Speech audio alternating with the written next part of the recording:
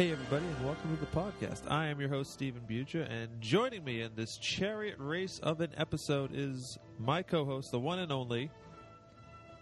Judah Ben-Hur. What?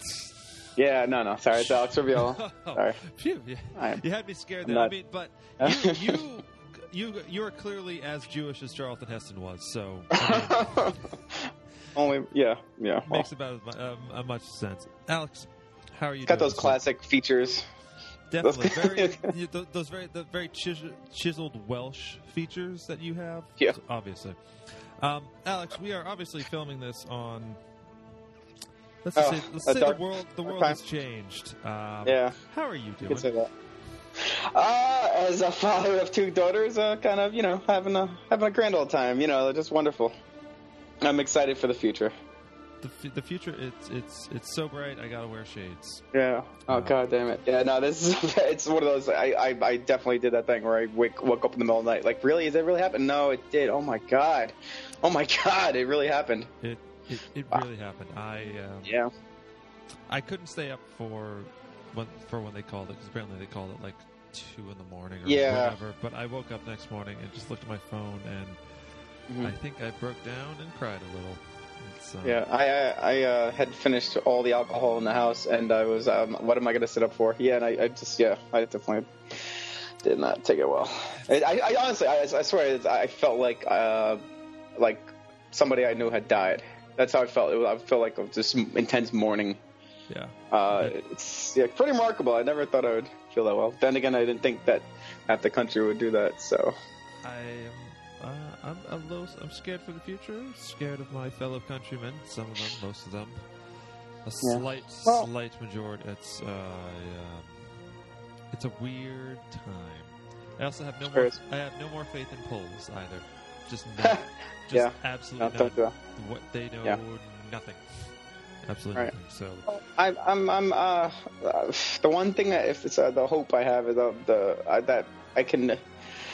Our kids are going to be stronger and smarter and see through more of the nonsense than the people our age and the people a lot older than us don't. So that's I'm feeling. I have faith for the future. I do. I have faith for the future. Not maybe the next 4 years, but past that, I feel like we're going to get it right eventually. We'll win. We're in for a rocky time, shall we say? Just its first day even it showed us. Yeah, it looks like. But we'll see. Goodbye the old ways. Hello, the new ways. In a way, I'm thinking it actually does kind of tie into our movie this week, which is 1959's Ben-Hur, where a man seeks selfish vindication and vengeance, and despite actually getting that in the end, he learns a new way. There is a new path, and those two ideologies kind of go up against one another in fairly heavy-handed manners, so to speak. But they are still present in the film. Alex, what are your memories of this movie? Had you seen it before? Seen it in a while? Yeah, I had definitely seen it as a kid a lot. I have a family that I think like every time I went for Easter, like Ben-Hur would be on. That was like our Easter film for some reason. And I had I think it was the 2 VHS set of it in my house somewhere. Double VHS. Yeah. There's very few of those, but this is one. And then I think I spoke about it last week, where I managed to escape an in-law visit by noticing that the local theater was screening Ben-Hur. I lived right next to the amazing Museum of the Moving Image at the time, and in Queens, and I ran away I saw that Ben-Hur was starting in 10 minutes, and I thought, what more better time for a 4-hour epic than when my in-laws are invading my home. So I ran off. I ran off, and you know what? Seeing it in theaters is a completely different experience, I have to say. Because rewatching it, I could not. Rewatching it again for this episode, I could not get nearly as much into it as I did in the theater. There's just something about seeing this movie in particular on a big screen. It is pretty remarkable. It's big. It's shot in. It's incredibly well shot, and it's also the greatest story ever told Like it's the Jesus story, you know. Yeah, it's the parallel. Yeah, it's the highlights of it, just right there. And that movie, that story deserves to be seen on the big screen. And and I do have to admit that chariot race. I've seen it before. I've never seen it on the big screen, but oh god, how I want to. Yeah, it's intense. It is. I mean, it's remarkable. It still holds up. I mean, when most people think of Ben-Hur, they don't think about the Jesus parts because there's a lot of Jesus and all his other trials and stuff. You mostly think just the chariot race. Nobody else really, that's all that's really stuck with us, which is kind of interesting because there's so much more of this movie. It's. That's 9 minutes of how many is it? 280. Yeah. It's a very long movie. Yeah, I have seen this movie before. And I don't remember anything else about it. I remember thinking, why is Jesus in this movie? Like, what is going on? And then when are we going to get to the chariot race? And that's race singular. It's like there's a couple leading up to it or something. There's just one race. There's one race. Yeah. We're told he's a great charioteer. All right, you're breaking the first rule of filmmaking, which is show don't tell. Show the damn thing. Yeah. Whatever. We need to have very long scenes about all this other bullshit, but we will get into that, of course. But it's still Ben-Hur. Like I feel like this is a movie that people know about, even if they haven't seen it. They're like, it's a Charlton Heston, one of those Charlton Heston epic Bible movies that were all the rage back in the 50s. And man, does it show. There's a lot of preaching going on here. Oh god, yeah. It's like I need to take communion. What's the communion? Waffles? Is that the wafer? Wafer, not waffle. Oh, did they have communion waffles? They should. If they did, I'd be in church every Sunday morning. I'll tell you that. Like we have syrup and waffles instead of blood and body or whatever. Sold. That's supposed Sign to be. Me up. Catholic Church. You can get that one for free. All right. I'm sure Jesus could pop his body into a waffle if he wanted to. I'm sure. Yeah, he's the Son of God and is God syrup at the same time, which I never quite understood. But he's everything. Yes, he is everything. But he is. I feel like this movie, he is not he's not the main character that we focus on. No, but he's the most important character. He is. Well, it is because it's fine. That's the original title of the book. Was it the novel, which was written in 1880, I believe, was Ben-Hur, A Tale of the Christ, right. Which was dropped for this version, which is interesting because it was kind of added, but it's not the official subtitle, right? It's just Ben-Hur, but in the opening titles, it's Ben-Hur, A Tale of the Christ. Yeah, right. Yeah, I don't. The Christ. Yeah, it's it. So they just want to parallel the stories. Anyway, we are going to get into it. We are talking Ben-Hur this week on Oscar Watch. We're going to take a short break, and when we come back, we're going to talk about all the awards that Ben-Hur won, and it is do we have enough time for all that? We might need 4 hours. Well, yeah, okay. We're going to need 4 hours, an intermission, some overtures. It'll be fine. There you go. Great. Be perfect. Stick around. Jesus help us. Before we discover the name of the best motion picture of the past year, here are some scenes from the 5 nominated films. The nominated pictures are Anatomy of Murder, Otto Preminger, Columbia, Otto Preminger, producer. Ben-Hur, Metro-Goldwyn-Mayer, Sam Zimbalist, producer. The Diary of Anne Frank, 20th Century Fox, George Stevens, producer. The Nun Story, Warner Brothers, Henry Blanke, producer. And Room at the Top, Romulus Films, John and James Wolfe, producers.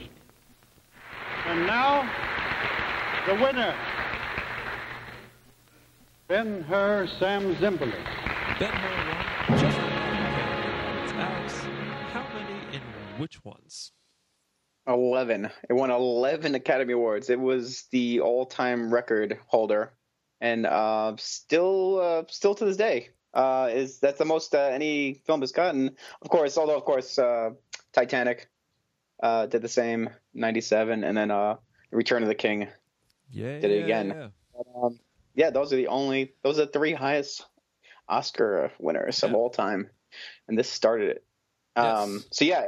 11 movies. Of course, it was Best Picture. Otherwise, we wouldn't be talking about it. It also won Best Director. It won for William Wyler. That was his third Academy Award. He had puts him. I think he's won the second most, only behind John Ford, and he won also for Best Years of Our Lives, and I believe Mrs. Miniver, which are two other films we will be talking about at later dates. Right, definitely. And of course, Charlton Heston won for Best Actor. Yep. We had Best Supporting Actor was Hugh Griffin. We're going to talk about that. Should we? Talk about later. We're going to discuss this, but okay, go on. Okay. We'll definitely talk about what was going on there. Yes, okay. Whoa, here we go. We got also Best Sound Recording. We had Best Score, Dramatic or Comedy Score it was at the time. Best Art Direction. Best Cinematography. Best Costume Design. Best Costume Design Color, because there was also a separate one for black and white. Best Special Effects. Best Film Editing. Is that 11? That's tiny. I think that's 11. Whatever it is. Did I miss anything? Yeah, I think that was it. But Jesus, yeah, it kind of swept the board there. The only thing, of course, didn't get any actresses, but then again, there weren't too many actresses in this film. No. And that was it. Yeah, it got pretty much everything it could get. Except for it was nominated for 12. Last being Best Adapted Screenplay, and there's a story behind that. In that it didn't win because nobody could really decide who wrote it. It is credited to, I believe, one guy, but there were Carl Tunberg. Carl Tunberg. There were 5 or 6 guys who took a pass at it. I think Gore Vidal even was contracted to write a version of it because it was a hot property. Yeah. But and so it ultimately ended up losing to I believe A Room at the Top for best adapted screenplay. But you're going 11 out of 12. You know, that's not so bad if I do say so myself. And that's on top of all its other success. I mean, this was a massive, massive, massive film, and it was the marketing. I mean, they spent almost as much in marketing as they did in the budget. It was the largest budget of the time, $15 million. $15 million.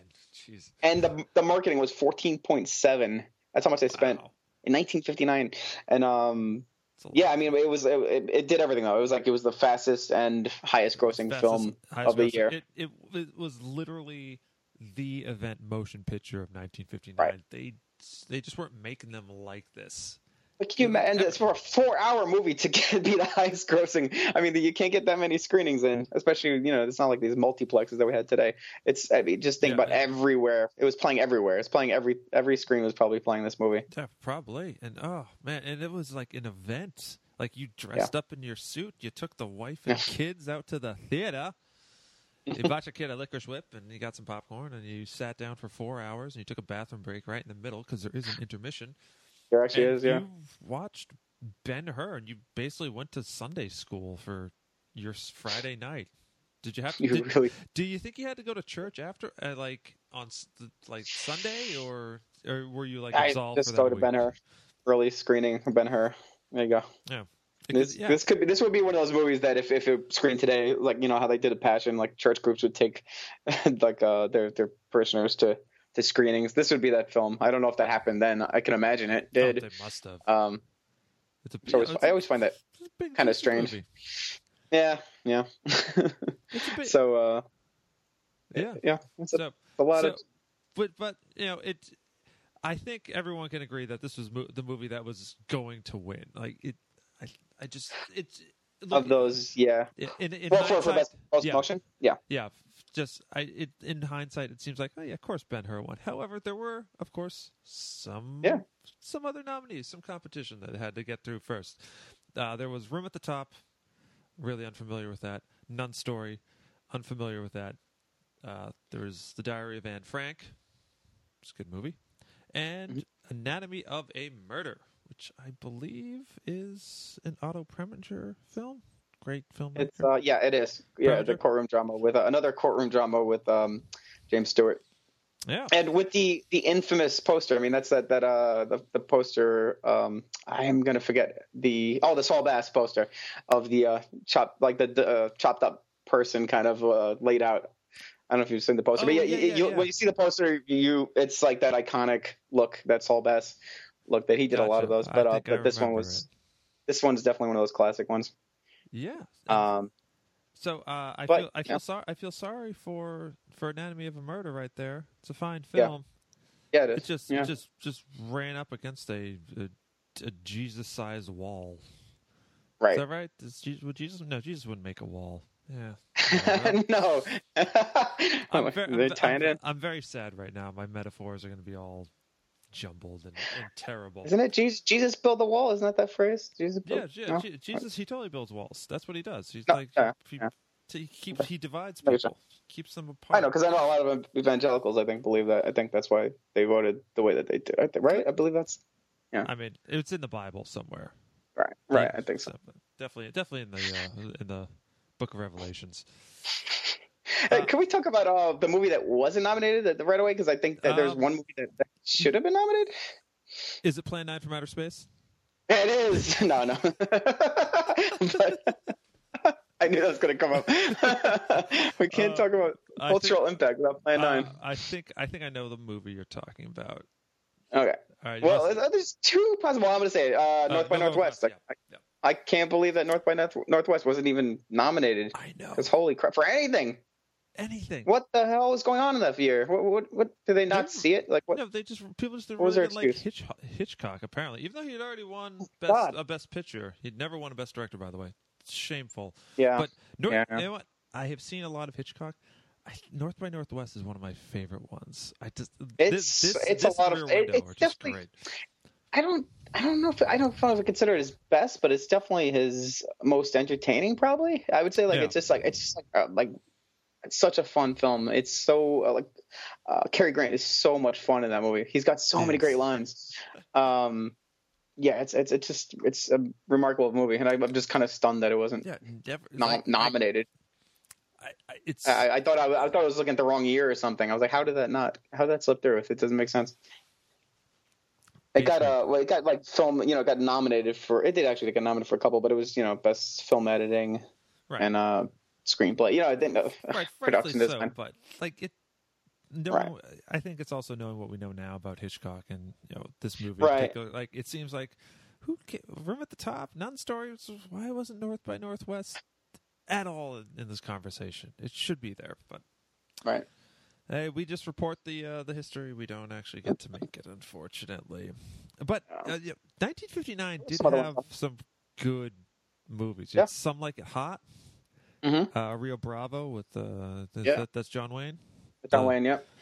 But was that a samurai movie Howard at Hawks. some point? Oh, Rio Bravo? No, you're thinking about. Am I thinking of something else? Throne of Blood or something? Anyways, maybe I'm just thinking of all these spaghetti westerns. One of my all-time favorite films. Oh, I don't know if you're thinking about what's it called Seven Samurai and what's it called Magnificent Seven. Oh my God, I'm losing my brain. Yeah, Magnificent Seven. That's the only other one I'm thinking about. The other Cowboy Samurai Pearl. Yeah, I get it. But one of my all-time favorite films, The 400 Blows. Which, of course, would not have been nominated for that. It would have gotten a foreign. Oh, it did get a foreign. It probably got a foreign nod, but Black Orpheus won that year. I checked. It's a damn shame. I've never seen Black Orpheus. I hear it's very good, but 400 Blows is. Oh man, that is a wonderful, wonderful film. But it did not get nominated. It did not get nominated? Oh. No. Black Orpheus was the winner, but The Bridge, The Village on the River, The Great War, and Paw were the other nominations. Yeah, not 400 Blows. I mean, it wasn't until every film school student saw it, I guess, that yeah, I saw it in film school. Yeah, that's like the first one, right? I think that's like day one. There you go, 400 Blows. Boom. Great. But we had mentioned Plan 9 from Outer Space already. Voted one of the worst movies of all time. The great Roger Corman. It's a special film. I don't think I've ever seen it without the Mystery Science Theater or riff tracks. Oh really? Oh yeah. Didn't we see that? Did we see that together? I think we saw that. Oh yeah, we did. We did way back in Union Square. It's so delightfully bad. Yeah. You just gotta love it. It's just one of those films. But it's entertaining. It's a perfect bad because it's fun. It's in its ineptitude. It's even more fun somehow. Yeah. There are very, very few movies about. Everyone likes to talk about bad movies, but a lot of them don't hold up without a Mystery Science Theater track behind it. That one just straight up fun by itself. It's just so silly and so ridiculous. Yeah. Okay. Yeah. There's a new. Isn't there a new documentary about Corman coming out? About how Yeah. he's like By oh my god, by guy ever. lose my brain today. By Joe Dante. Oh, Joe Dante's shit. directing it. Yeah. Shit. Yeah. Oh man. It should be great. Yeah. But I think he's filming it next year. Yeah. Oh well, perfect then. Looking forward yeah. to that. But in addition to that, there was also the Great House on Haunted Hill, which I think we also saw as riff tracks. Because I've seen that as riff tracks. Yeah. No, actually, I don't think I've seen it at riff tracks. All right. Well, I saw it. So you must have seen someone else cheating on me. I'm sorry. I'm gonna go in a chariot race against you. Well, fine then. I'll talk about that later. We will indeed. Anything else? Any cheesy 50s? This is films? definitely. We will. Oh God, what was the film we talked about? Yeah, this is definitely another year for the cheesy. I mean, this is one of those ones where everyone has got. If you got the Wasp Woman, you got Teenagers from Outer Space, Return of the Fly, The Tingler, Bucket of Blood. I mean, there's just so many. It's one of those really fun years where there's nothing really too. I don't think anything I would recommend to anyone as a great movie, but just a lot of really fun, silly movies. A lot of giant monster movies and a lot of haunted house kind of things this year. It seems like. Okay. But yeah, a lot of giant monsters. That was the big thing. Well, 50s, the end of that era. Age. We were scared, and apparently that's what atom bombs can do. They can just you have giant. We have giant leeches. You have giant shrews. You have giant everything. Giant flies. Giant shrews. Wasps. Oh yeah, killer shrews. You never saw that? I can't say that I have. It's terrible. The shrews are like dogs with like some weird costumes on them. They're hilarious. That was actually a Mystery Science Theater episode. That was one of those ones where, you gotta see it. Okay. There's actually a Godzilla movie this year too, right? Wasn't there? But yeah, it really released. It was released now. It was released in America. Godzilla Raids Again. It was the 14th grossing film of the year, which I was like, were Godzilla movies that? I guess they were. They back then they were that popular. But yeah, it was a 4-year-old, Japanese film, of course. Of course. Godzilla Raids Again, but it's like just fun movies, and then you got the epics. It's fun movies, and then you got Jesus, just mucking it all up. Just coming in and just being such a swell guy. Such a swell guy. And that is 1959. That is the Oscars. The movies. We're going to take a short break, and when we come back, we are going to get into talking about Ben-Hur. I feel like I have to say it in that epic voice because it's an epic movie. Some drums and gongs. Yeah, I'm like God from Monty Python. There you go. Just like scolding them. Anyways, we're going to talk about Ben-Hur when we get back.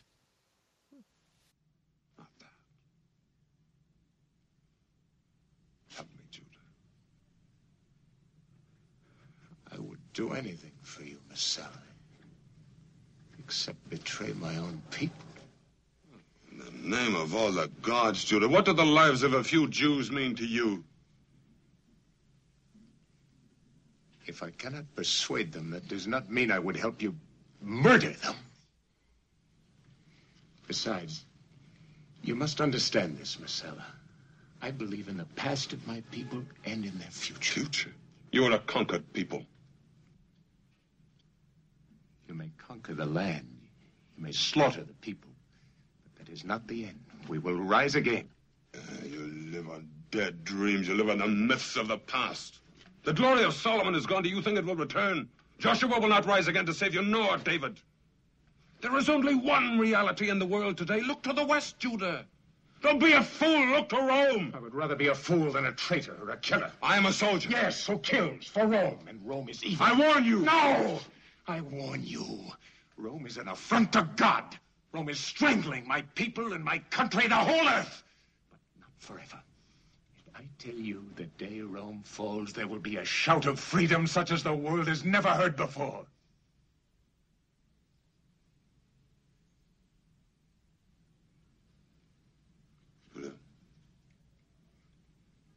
Either you help me or you oppose me. You have no other choice. You're either for me or against me.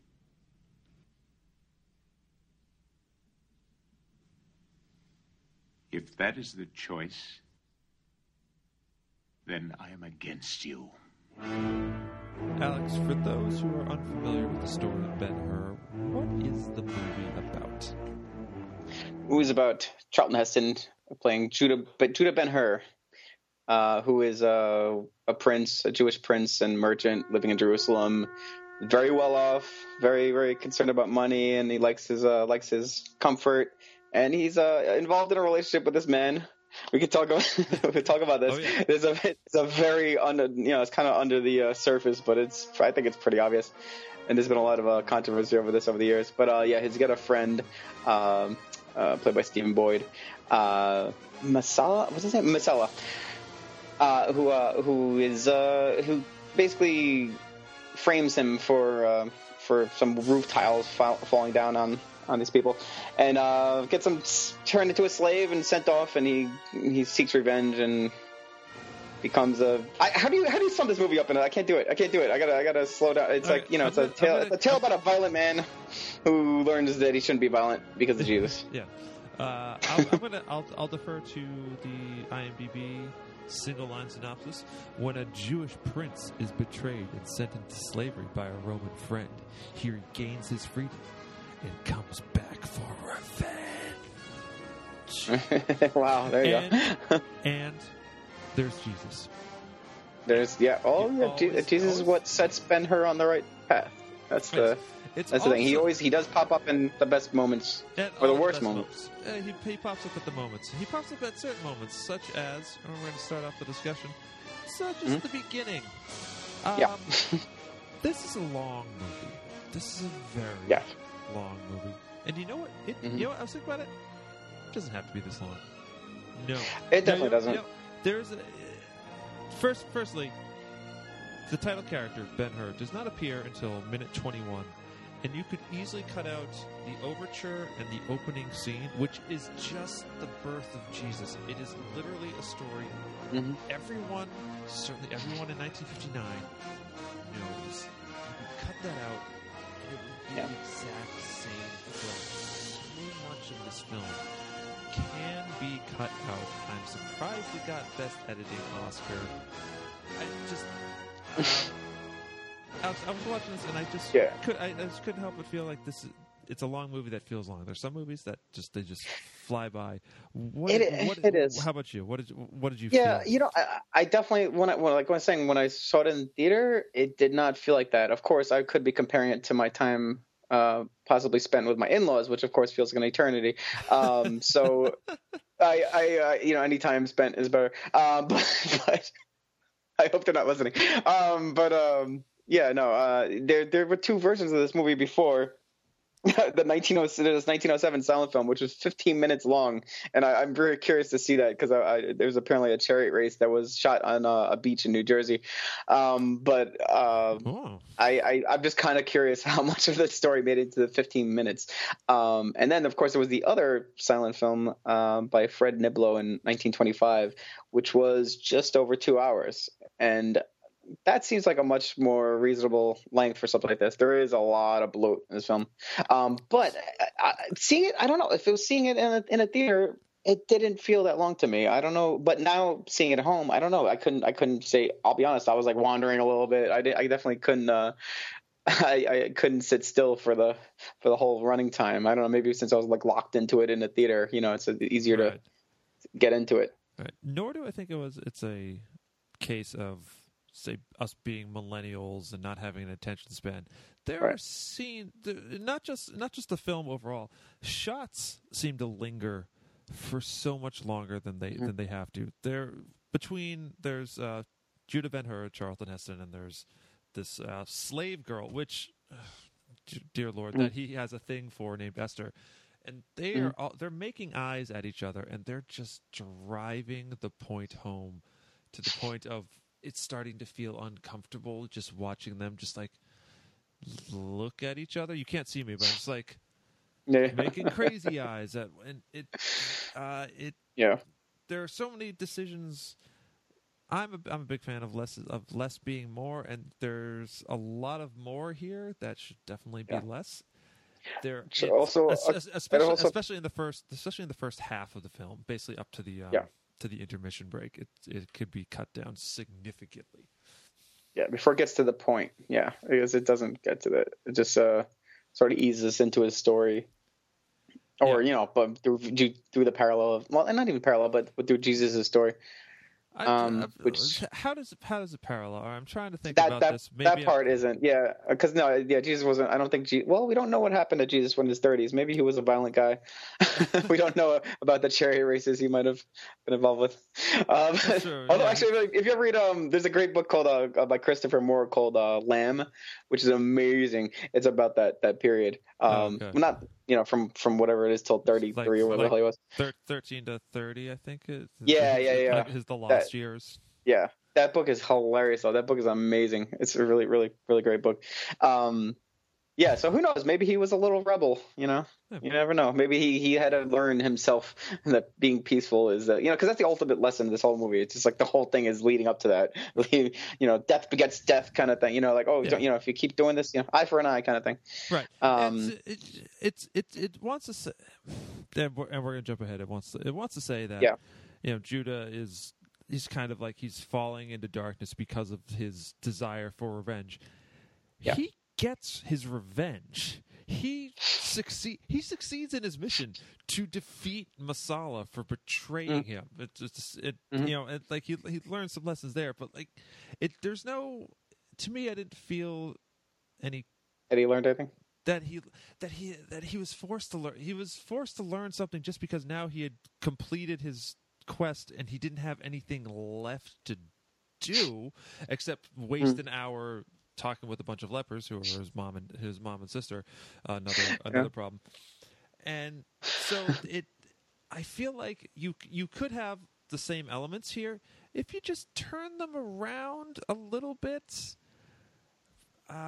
Like if he had encountered Jesus a bit more before the chariot race, you could have him. So he's like actually warring against this vengeful side and this desire for peace. Instead, we just get this amazing chariot race, and it is amazing, and I can't wait to talk about it. But when's the first time he meets Jesus? I'm trying to think now. I'm getting mixed up now. The first time is when he gets the water. When he gets the water, they're passing through Nazareth. Yeah, I assume, and Jesus gives him the water, and then there's the mirror scene at the end where he gives Jesus water, and presumably gets in the Bible, because I feel like everybody who did anything for Jesus along his walk gets in the Bible.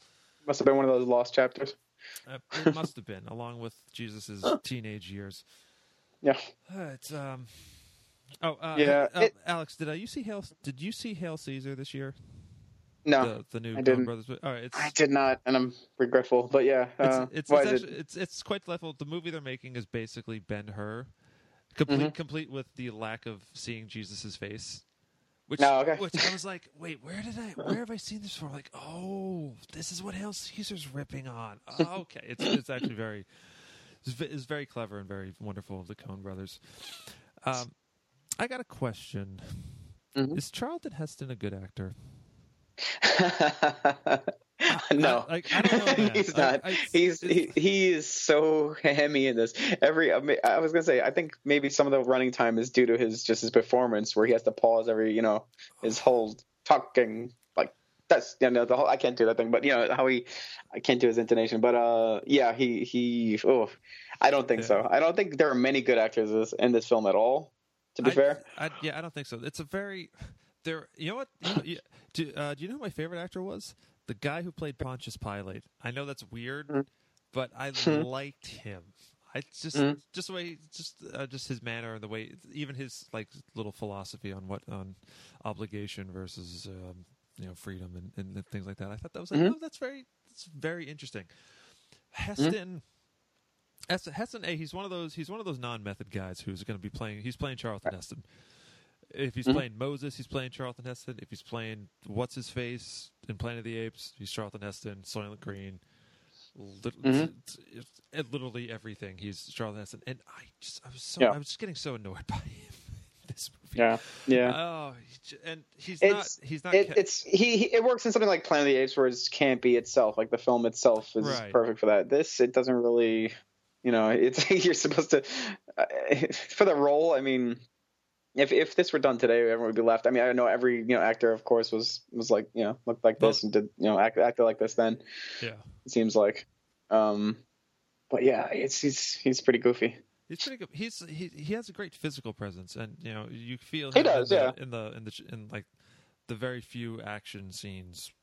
He's definitely a star. That's the thing. Like he has something in this role though. In a serious role, I don't know. It's hard to take him seriously. He just overreacts so much. He just overacts. Like when he's encountering his mother and when he sees his mother and sister in the Valley of the Lepers, he's just like throwing himself against this rock. Like, oh, it's so hard. I can't wait. It's like high school theater. Yeah. He was from, I think he grew up in like community theater, I think, right? I believe that's how he started. Like he was doing all these like community theater projects and you can definitely see that. And nobody told him to stop that. Hey, we're not doing this anymore. It's called Method. Right. You should check out this Marlon Brando guy. He's doing really good stuff. Yeah. Plus, also, he's not Jewish. Not that stopped anybody in the 50s. And honestly, that's not even the big problem with this movie. No. There are a lot of big problems, but let's look at the biggest problem. It's Hugh Griffith as the Sheik. If you might be wondering, wait. He's a sheik, but his name is Hugh Griffith. You'd be right to wonder because Hugh Griffith is, I believe, he is an Englishman or a Welshman or something like that. It's Welsh, the lines of Charlton Heston. Yeah. And yes, it took me a second to realize, but oh wait, that dude is in blackface, and this is this is our first blackface movie. Yeah. Like it's. Is it? I think so. I think first Oscar-winning blackface. Yeah, because he won for the performance too. He did. Granted, I will give him the performance was good. It is a good performance. It's a good performance. Absolutely. He's wearing blackface. Now we'll give credit to the time. That's what they did. Oof. Clearly, America is racist and terrible. Oh no, we've gotten over that. Yeah, we totally got over that. Absolutely. Dude, we took care of that. Don't you remember? Obama. It's fine. It's fine.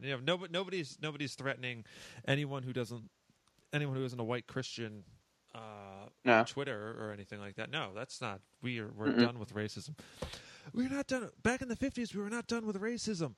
It's so bizarre because isn't there somebody like Hattie McDaniels won it for Gone with the Wind like 20 years earlier. What? Where? Can't we do something? This is the movie to try it on. Yeah, that's true. Yeah, it's not like. Yeah, I mean, this is an issue that's still to this day. I don't know. This is one that hasn't been solved to this day. There's still this amazing whitewashing of actors and roles, and just look at Avatar or anything else that came out in the last couple of years. Right. And Scarlett Johansson and Ghost in the Shell. It's like things like that. There's still happening. It's not. It's all. I mean, I'm assuming it's purely monetary.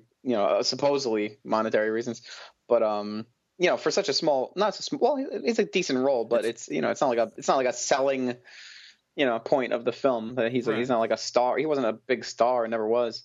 So it could have been anybody. Could have been somebody.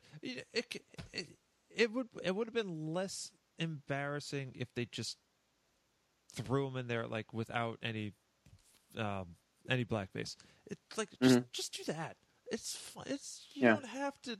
There are light skinned, Middle Easterners just all over the place. You don't have to do this. It's degrading, and it took me out of the movie so fast. It was hard. It was like I could appreciate the performance on a technical level. Like he's actually like a good actor, but it's to me, in my modern sensibilities, it's a huge detriment to this movie, and it's really hurt.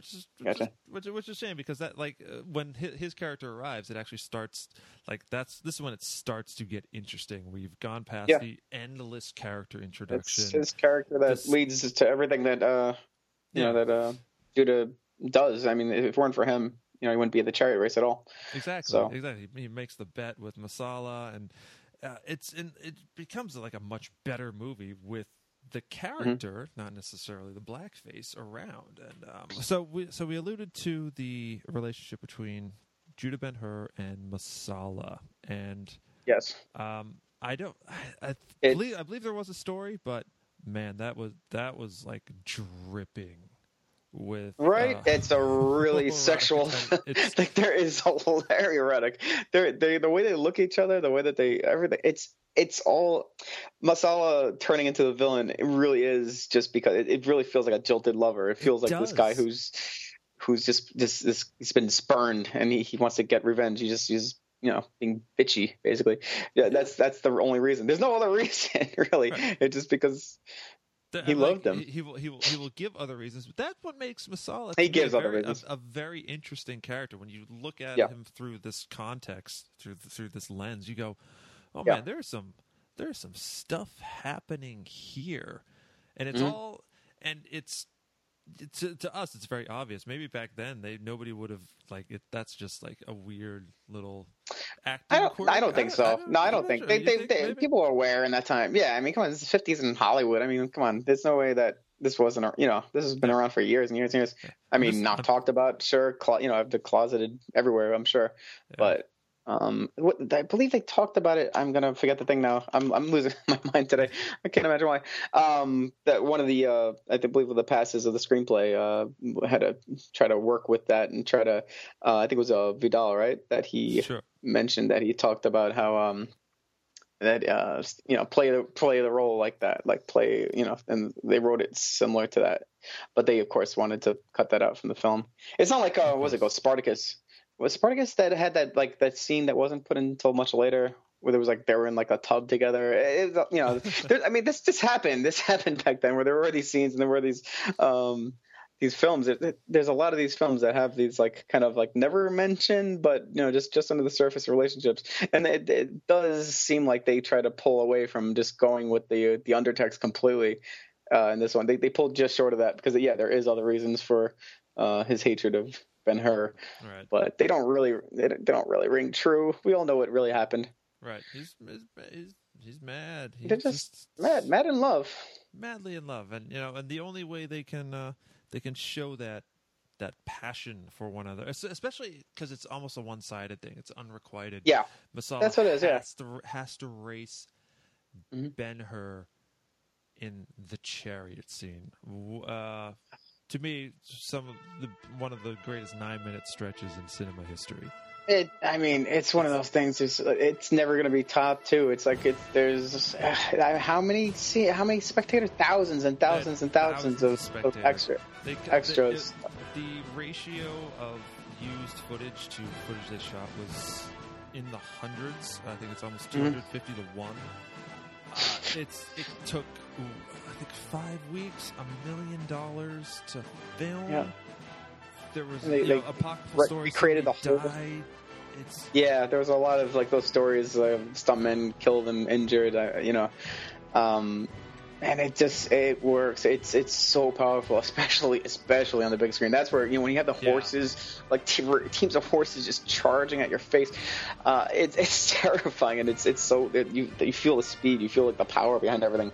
It's a really remarkable scene, and it's so physical and tangible. There's no CGI. They are driving these horses. They are crashing. They're racing around.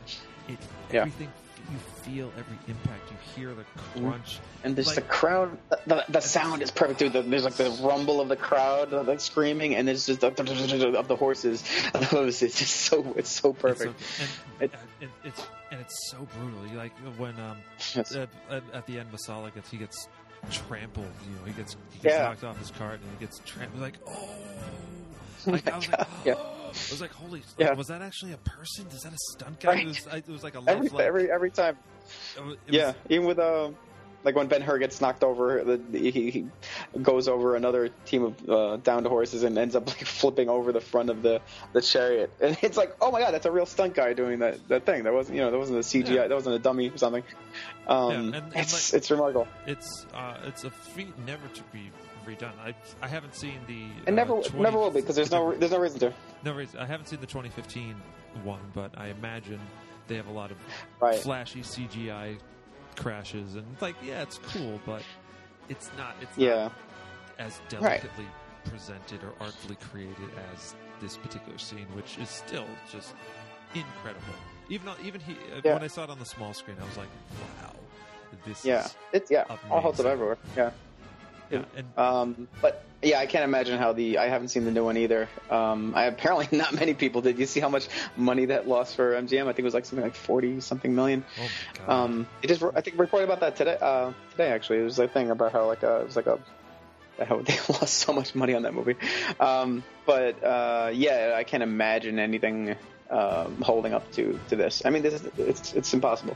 Yeah. Just because of that, there's that sensation. Just because everything is so tangible and real, that you do lose it when it's CGI. And I do like what's his name, Timur. I'm gonna forget his last name. The Russian night watch guy. Oh, you actually know how to pronounce it. I've never known how to pronounce his name. Like he does great action scenes. Don't get me wrong, but I just can't imagine copying this. I can't. It's definitely up there. It's rightfully remembered. This is the right reason to remember the movie, because it is remarkable. To me, this is the movie.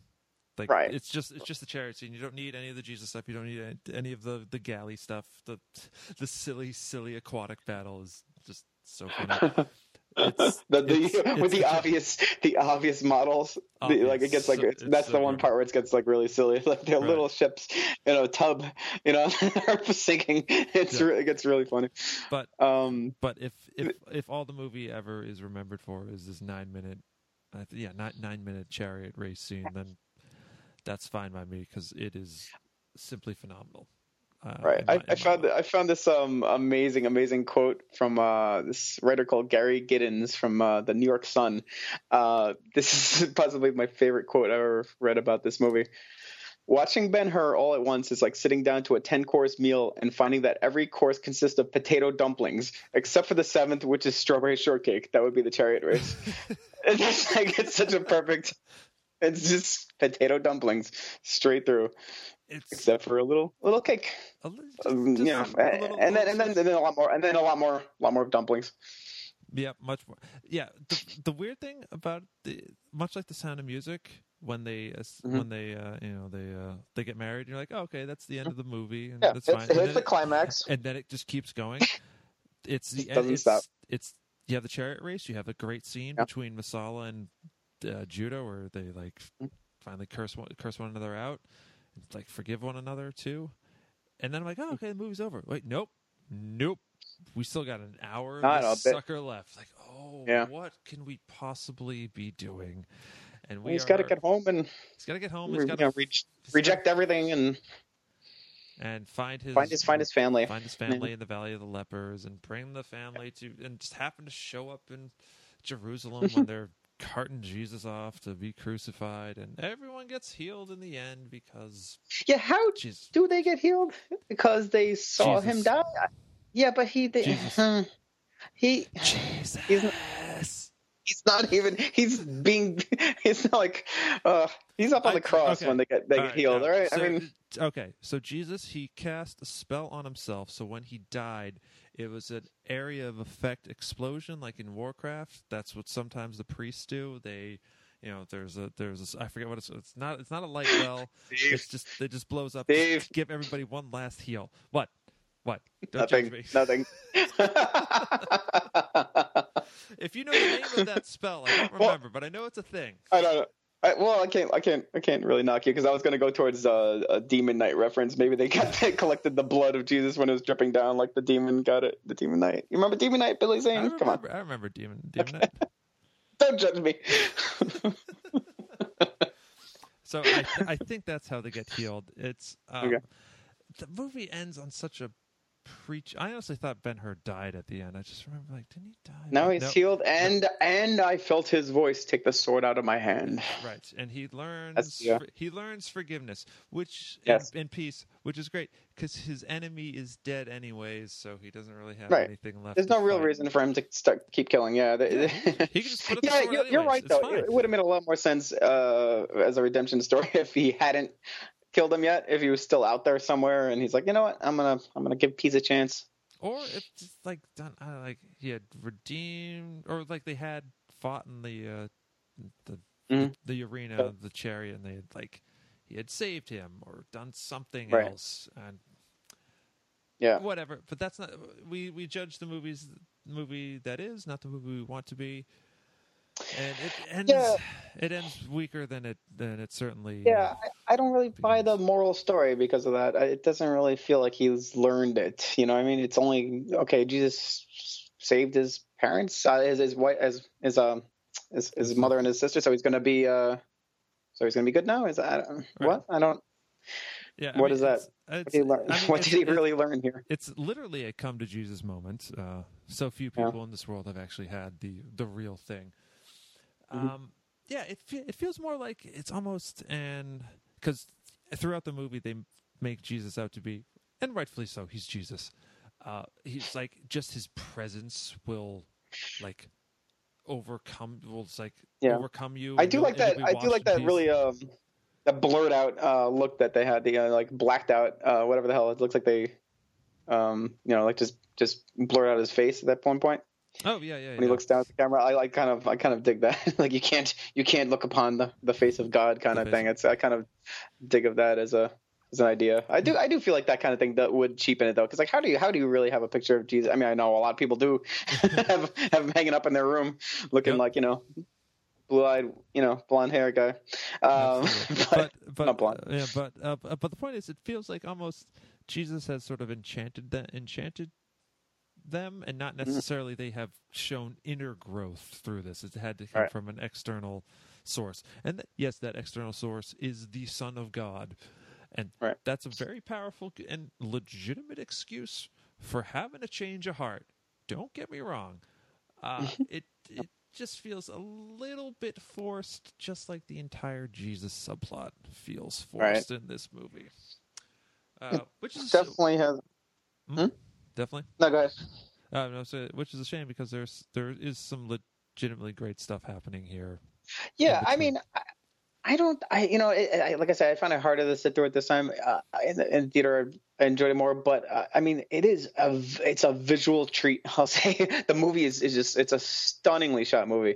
Absolutely. It's a gorgeous movie throughout, even during the very boring, awkward scenes, of which there are too many.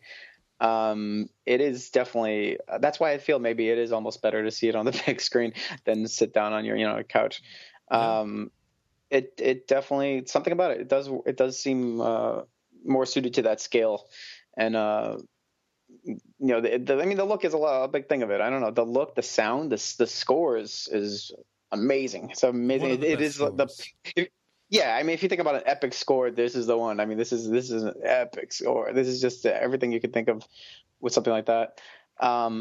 So yeah, I don't know. It's weird because I remember having seen it in theater. I loved it after I saw it in theater. I don't remember it being, but this time I was kind of a little let down by it. I mean, I'm not obviously I'm not a religious guy, so I don't get anything out of it. Even though I do enjoy a good Jesus story, I enjoy if done well.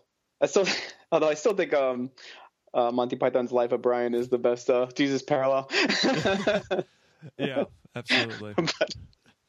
But it definitely it's aged, let's say. So I can see a reason to remake this, which is kind of funny.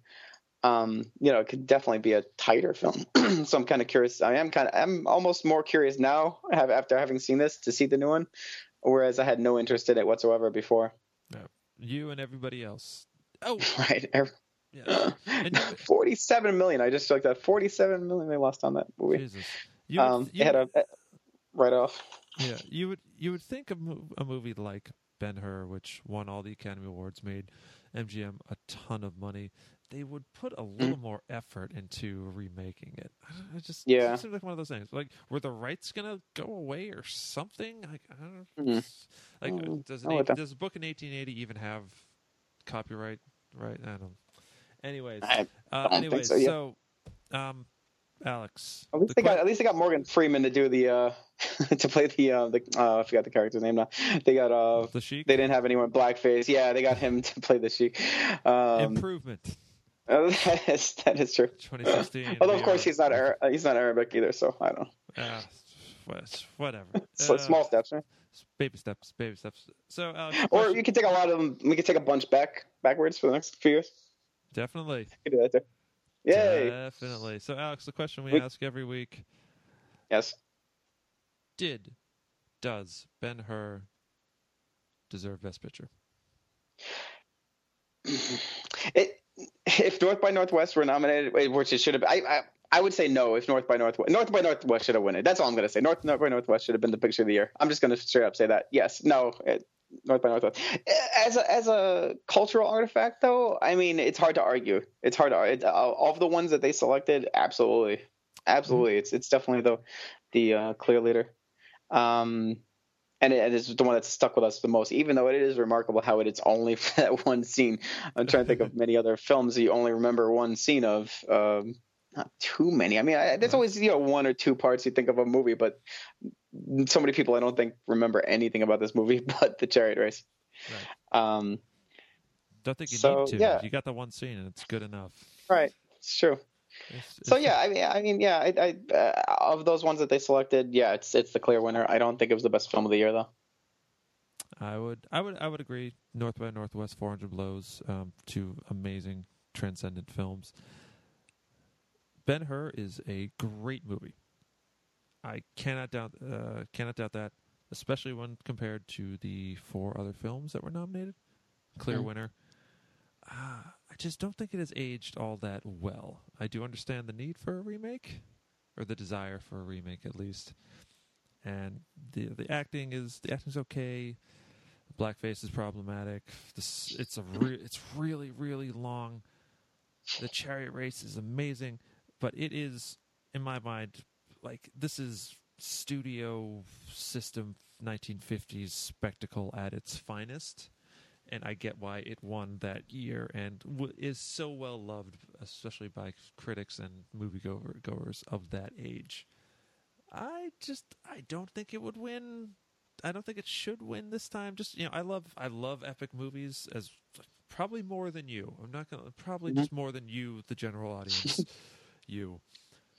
I just don't know if it would do it today as well. It's really slow. Like, it's long and it feels it, and it's really hokey and so overbearing with its message that I don't think I can. Yeah. Really, I don't think I. We didn't really talk about that. How it is completely not just over the head with hitting us over the head with the Christianity. It really is. It's so much. It's a lot. So this has been Oscar Watch. We hope you enjoyed listening to us gab about Ben-Hur. If you should find us on iTunes, Facebook, Twitter, Instagram at Oscar Watch Pod. Find us on iTunes and leave a review. We'd love to have your thoughts and opinions. Alex, where could people find you? You can find me on Twitter, Alex Riviello, or on alexriviello.com, my personal site. Yeah. And you could write us an email at oscarwatchpodcast@gmail.com. For next week, we're going to forgo the dice roll because we're going to do something a little different. I know, they're so sad. We're going to do something a little bit different. So as you know, there are currently 88 Best Picture winners, which means we have 88 episodes. I kind of like doing this, and so we're going to try and stretch things out a little bit because, as it turns out, there are more than just the 88 Best Picture winners. There are the Best Foreign Film winners, and we are going to bust into that list next week with a very accessible one that you might know as Crouching Tiger, Hidden Dragon from 2000. So we're going to be talking about that film, revisiting Ang Lee's Wuxia? Wuxia. Yeah, Wuxia. Wushu film next week. So do stick around. I'm curious as to how this is going to go. So yeah, I honestly can't wait to revisit it. It was definitely I remember seeing it in theaters and being remarkable at the time that there was a the fact that there was a subtitled Chinese film in a movie theater. I actually remember people walking out of it actually because of that fact, which was pretty funny. Yeah, there were people like, what? And it's like, what do you, how'd you get here? But like, what are you thinking? But yeah, it's I remember loving it. And it definitely was during that whole, I had a huge martial arts, period where I would just saw a billion movies. And I remember this kind of, wasn't the first one I've ever seen, but, it's definitely helped push it along. So I'm really interested in revisiting. As am I. I'm definitely looking forward to that. Next week, Crouching Tiger, Hidden Dragon here on Oscar Watch. I'm Steve. I'm Alex. And until then, we will see you on the red carpet. How do we save a life? Pointing fingers. How can we end the fight this way? One blame is the truth we're preaching, and lies are what we're believing. No one ever wins when the goal is to settle the score.